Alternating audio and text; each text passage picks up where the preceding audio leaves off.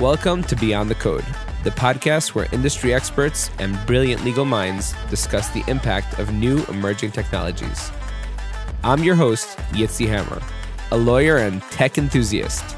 Join us as we explore the legal, regulatory, and ethical issues surrounding AI, blockchain, and more. Get ready to go beyond the code and stay ahead of the game.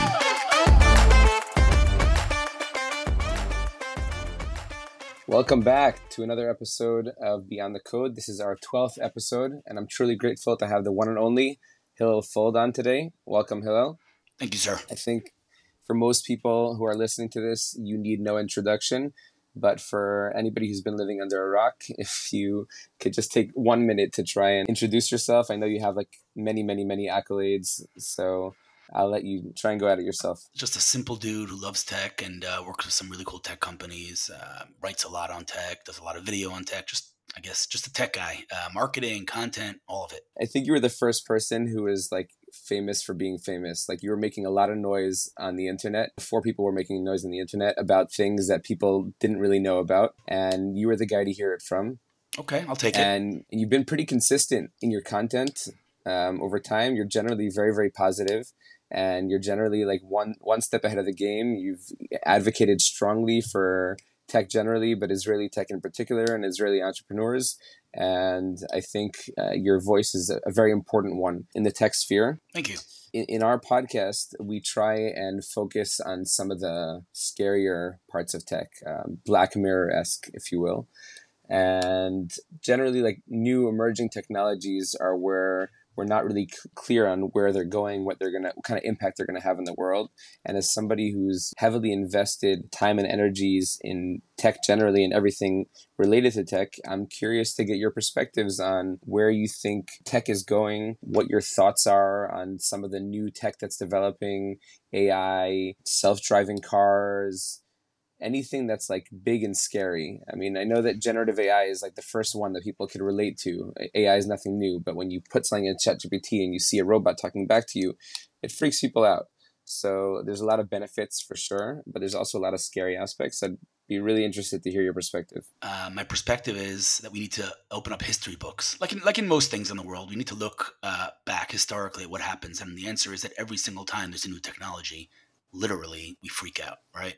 I mean, we freaked out when the tractor was invented because farmers are going to lose their jobs, right? We freaked out when print was invented. We freaked out when the internet was invented. We freaked out when the mobile phone was invented. So this is what we do, right? We get scared of something new. We feel like it's going to ruin things, take our jobs, whatever. When in reality, in the short term, it presents, let's call it a new paradigm, but in the long term, everyone, benefits from it. So, I think just like the internet, just like all the technologies we use, it could be used for good and it could be abused for bad.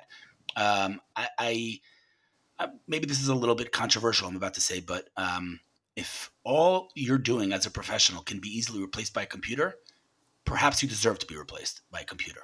If you're sitting and clicking on buttons to, put things in Excel sheets all day long, then maybe you're not using, your brain that you were given to its maximum abilities. And so I think long-term, all of the technologies you mentioned can be abused, will be abused. I just read an article this morning, a horrible article where I don't remember what city, but there was, some small town that was, basically in shock because somebody took AI and made inappropriate pictures of girls in the town, meaning they took regular pictures from social media and used some AI to basically, take off their clothing, which is terrifying, which is horrible.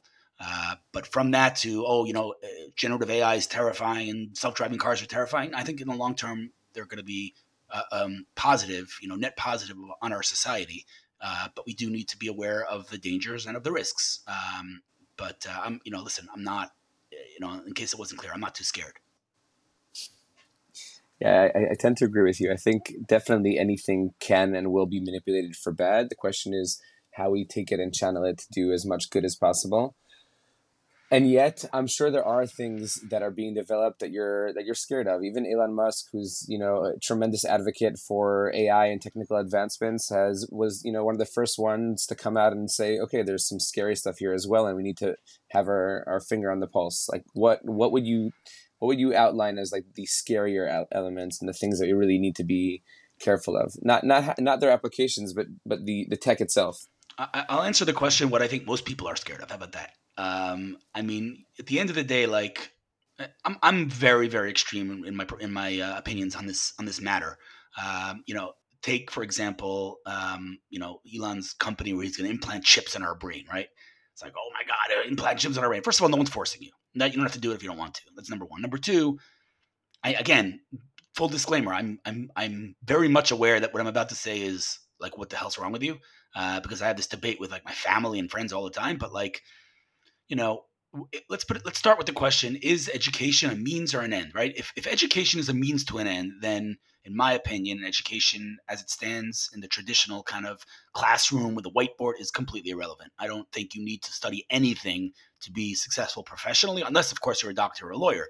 But you know, listen, I mean, I have a degree in political science, right? So to me, education is an end, right? You're going to college to go to college. You're going to college to round off your education, to, you know, become a more intelligent human being, to train your brain to think more intelligently, not because I need to go to college in order to accomplish something. So if education is an end and not a means to an end, then doesn't it, you know, make sense that if I can get to that end, you know, quicker, instead of taking a horse and a buggy, I'm driving in a Lamborghini.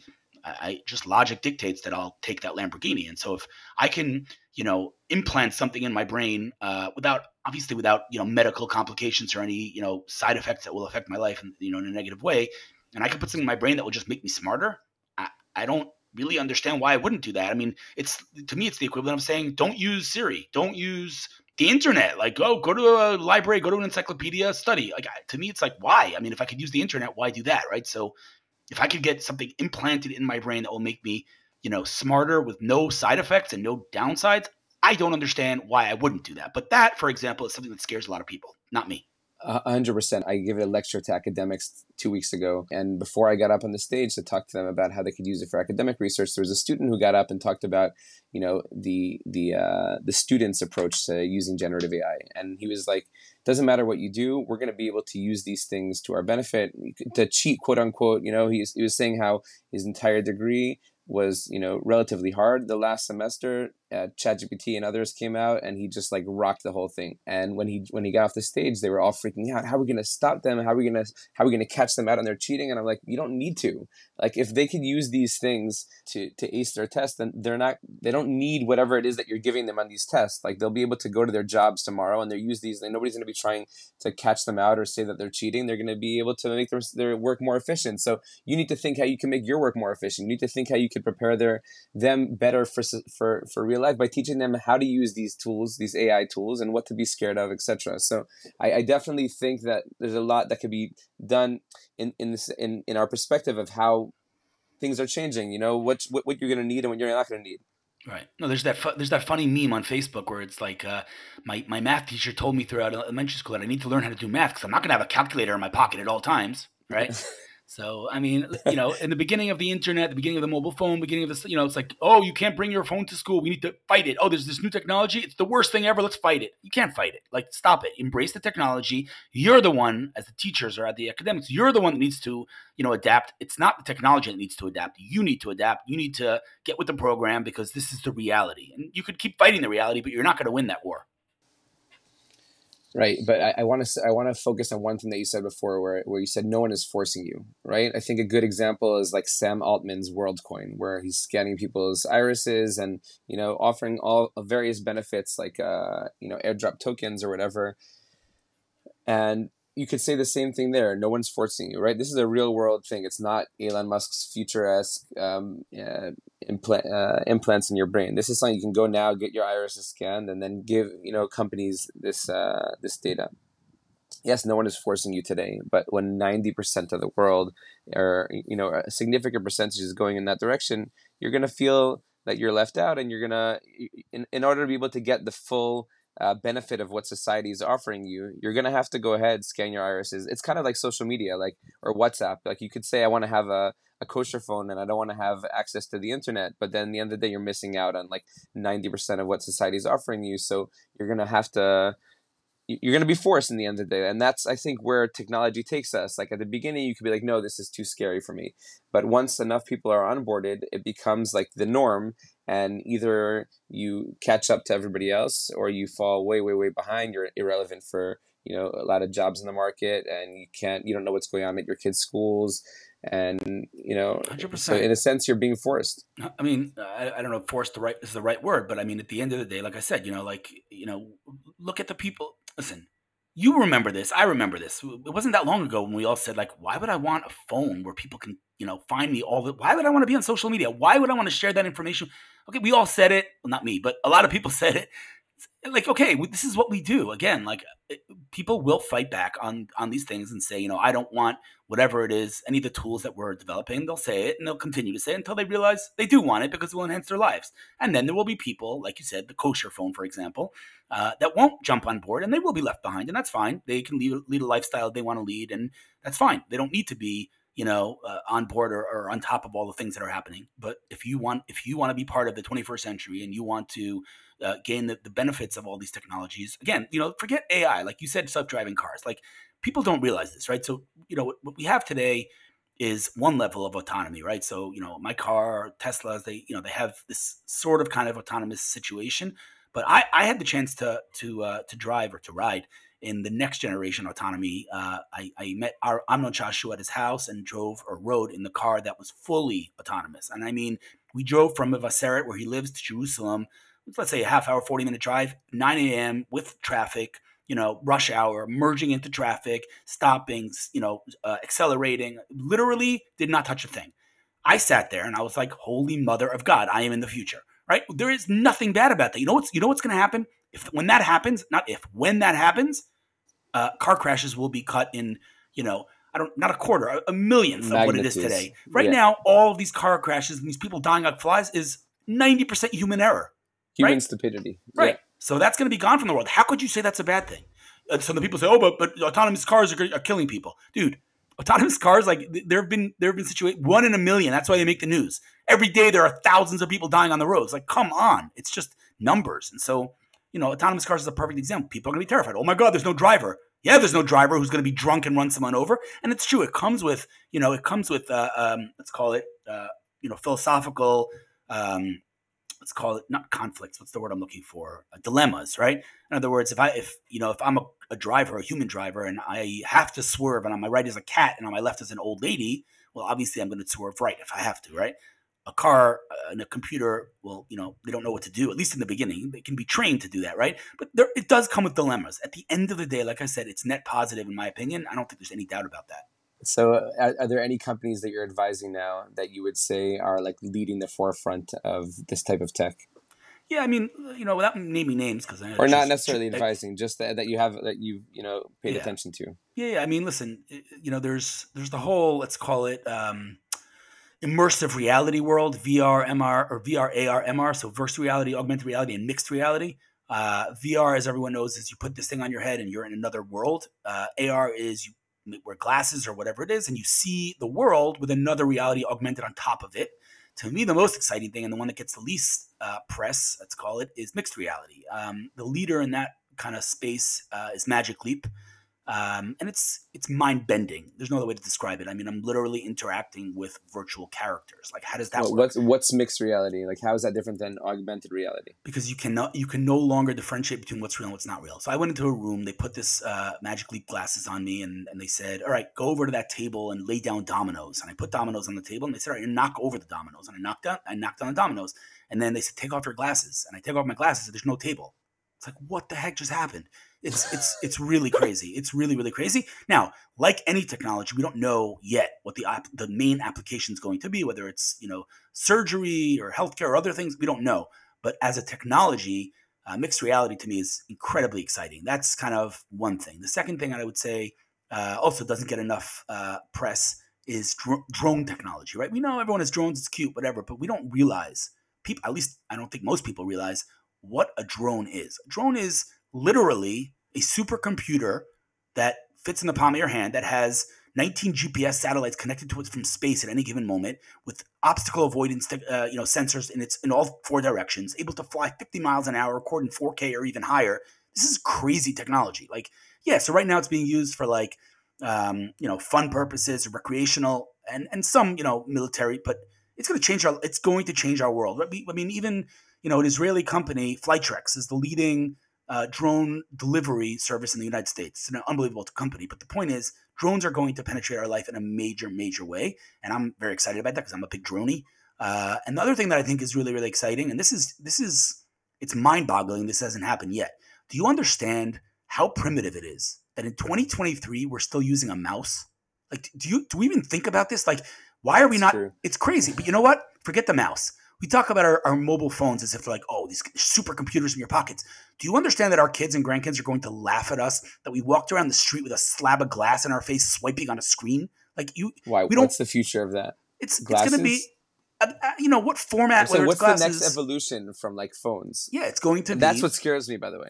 Right. It's going to be more intuitive, more human behavior. Call it whatever you want, but we're not going to be walking on the street with a slab of glass in our face, swiping on a screen. It's just objectively primitive behavior. Whether it's glasses, whether it's something else. I mean, obviously Google Glass pioneered it many, many years ago. It was garbage because of the field of view and because of the battery. But, we know that Apple, they released their new thing. But so what do you think of Apple's? I mean, I haven't tried it yet, but that's not what I'm referring to. No one's walking around with that thing on their head, right? That's more for entertainment purposes. There is no question in the next 5 years, someone, whether it's Apple, Google, someone else, is going to release a product that will sit on our face, look completely normal, and will not, draw attention to it. That will be our computer. No question whatsoever. And I've tried many of them.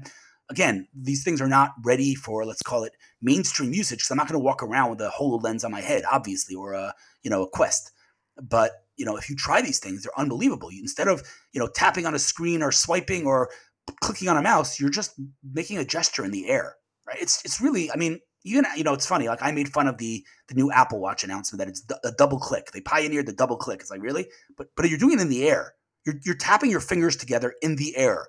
I mean, it is pretty unbelievable. And so in the near future, we're going to stop using these ridiculous tools. And here's a prediction for you that some of your listeners might think is crazy, but I say within the next 5, max 7, 8 years, the iPhone department in Apple will be shut down. Wow. That's what I think. I think it's going to be replaced by something. And not only will it be shut down, but we'll be in our lifetime, we will look back at the mobile phone and we will actually laugh like we laugh today at dial-up. Remember dial-up? At the time, we were like, dial-up internet. Yeah. We were like, oh my God, I can connect to the internet. So cool. Or ADSL. We were like, oh my God, fast internet. Like, now we look back, we're like, oh my God, we were so primitive, right? That is the way we're going to look back at mobile phones and at our mouse and all these things in the next 5 to 7 years, in my opinion. Wow. Okay, you've given me a lot of food for thought. How's that for the title of the podcast? The iPhone department to be shut down. So I think that I'm also very active in the crypto space. So Hillel, tell me, what is your stance on crypto? I don't have a stance because I'm not an expert on it. I'm not. I mean, listen. Obviously, I'm oversimplifying when I make the following statement, but I think I personally have a challenge, a problem, valuing something that has no real value.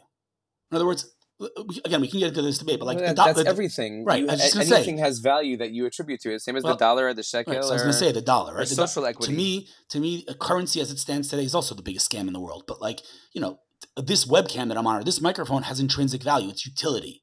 Now, crypto is a lot more of utility than it was a couple of years ago. But even today, like, let's say I own X blockchain. I mean, X crypto, X Bitcoin. Great. Now what? Like, oh yeah, keep it in your wallet. Why? What am I doing with it? Like, okay, so some platforms now enable you to buy things, and I'm not like 100% no, crypto is going to die. That's not what I'm saying. But like, until there's some utility, until there's some, and even, by the way, even the dollar, right? The dollar, you're right, it is the biggest scam in the world, but at least it's widely, like, globally accepted as real value. So you're right, supply demand, I get it, but crypto's not. Crypto's still this thing that's niche, and there's no real utility for it. So I have a problem getting behind that. Okay, I could relate to that. I mean, I don't, but I could relate to that. Hypothetically. Yeah.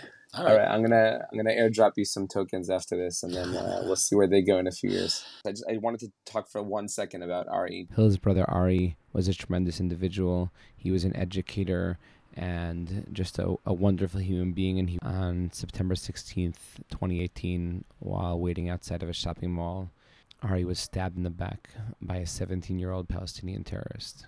I don't know if you know, Ari and we spent 2 years together teaching in a Tivaye, and he was really a larger than life person in every sense. Like he made a lot of noise, and he had a ton of personality. He was really like somebody who lived what he believed in, right? He was constantly talking about Eretz Yisrael, and he was a Zionist adasof, right? He's coined the line of Zion. He really, really, really, really was. So number one, I just want to give you and your family my condolences. I know he was an incredible person, and I think there's so much that we could all continue to learn from him and his legacy that he left. So with that, Gmal Chatima Tova and a Shana Tova to you and your family and to all of Am Yisrael. Amen. Thank you, sir. Thank you, Hillel. I really appreciate this. Just for the audience, if anybody has never heard of you, what's the best way for them to follow you? I mean, go to hillelfuld.com or any of the social platforms. Like Hillel Fuld. Yeah, LinkedIn, LinkedIn, Twitter. Where are you most active these days? It's a good question. I mean, if you look just like, let's say, the number of tweets or number of posts, I would imagine Twitter. But most engagements, LinkedIn, and maybe then Facebook, and then Twitter. I don't know. I never really quantified it, but I think LinkedIn I have the most followers, and then Twitter. So, or X. Is the vlog still active? Yeah, X, of course. Yeah, 100% still active. Yeah, there's YouTube, there's Instagram, there's a lot of them. What are your thoughts on like Twitter post-acquisition, post-rebranding? I mean, the truth is I change my mind every day. Is he a lunatic? Is he a genius? I don't know. Maybe he's both. But listen, he's Elon Musk. There's no question that he has, I think, some method to his madness. Some of the things he did are just ridiculous, like straight up ridiculous. Some of the things he did, I think, are good. On a personal level, it's very anecdotal. I can't really give you scientific data, but it feels very much to me that I'm getting exponentially more anti-Semitism since he bought the company. But again, there's so many variables. So many variables here. I can't say, if I took the same, let's call it same tweet then and now, I would get more now.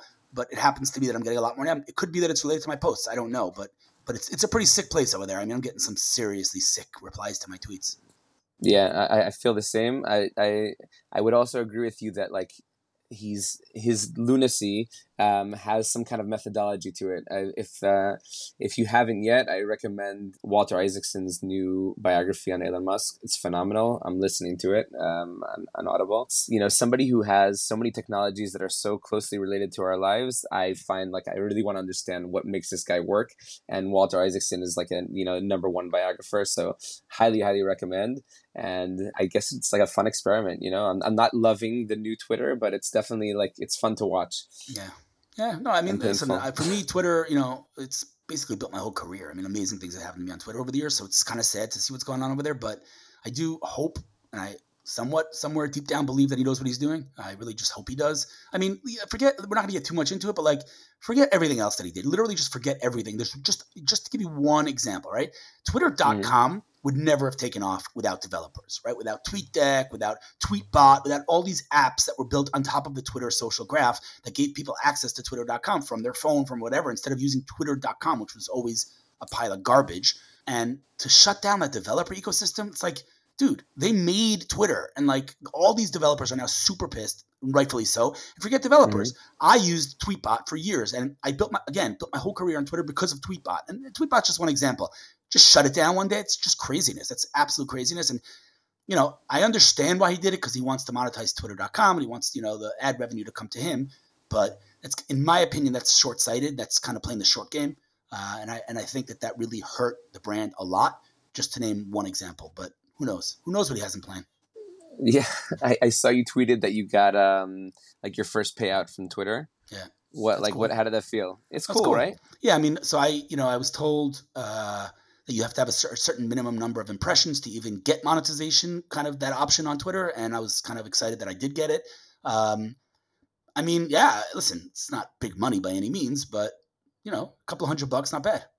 Yeah, I mean, I think if you write more hate content, then you'll probably get more money. which, by the way, it's an interesting point, because if you think about it, that's literally everything that is wrong with media today, right? In other words, I wrote about this on Erev Yom Kippur. Like, nuance doesn't sell, gray doesn't sell, black and white sells, right? They're either a villain or a hero. That's what sells. And so it's you said it as a joke, but if I write more more pro-Israel things, I'm gonna get more hate, and then I'll get more revenue. I'll get more ad revenue. It's great. It's The whole system is designed in a fundamentally broken way. The old Twitter also worked that way. It fed off of conflict. Yeah. I mean, like the algorithm zeroed in wherever there was conflict. But I think the new one incentivizes it more, maybe because of the monetary aspect, or maybe just because that's what people are looking for. I don't know. Yeah. All right, well, let's hope for a better future, a more positive future. Thank you for listening to Beyond the Code. If you enjoyed this episode, make sure to subscribe, share with your friends, and to tune in again next week for more fun and insightful conversation.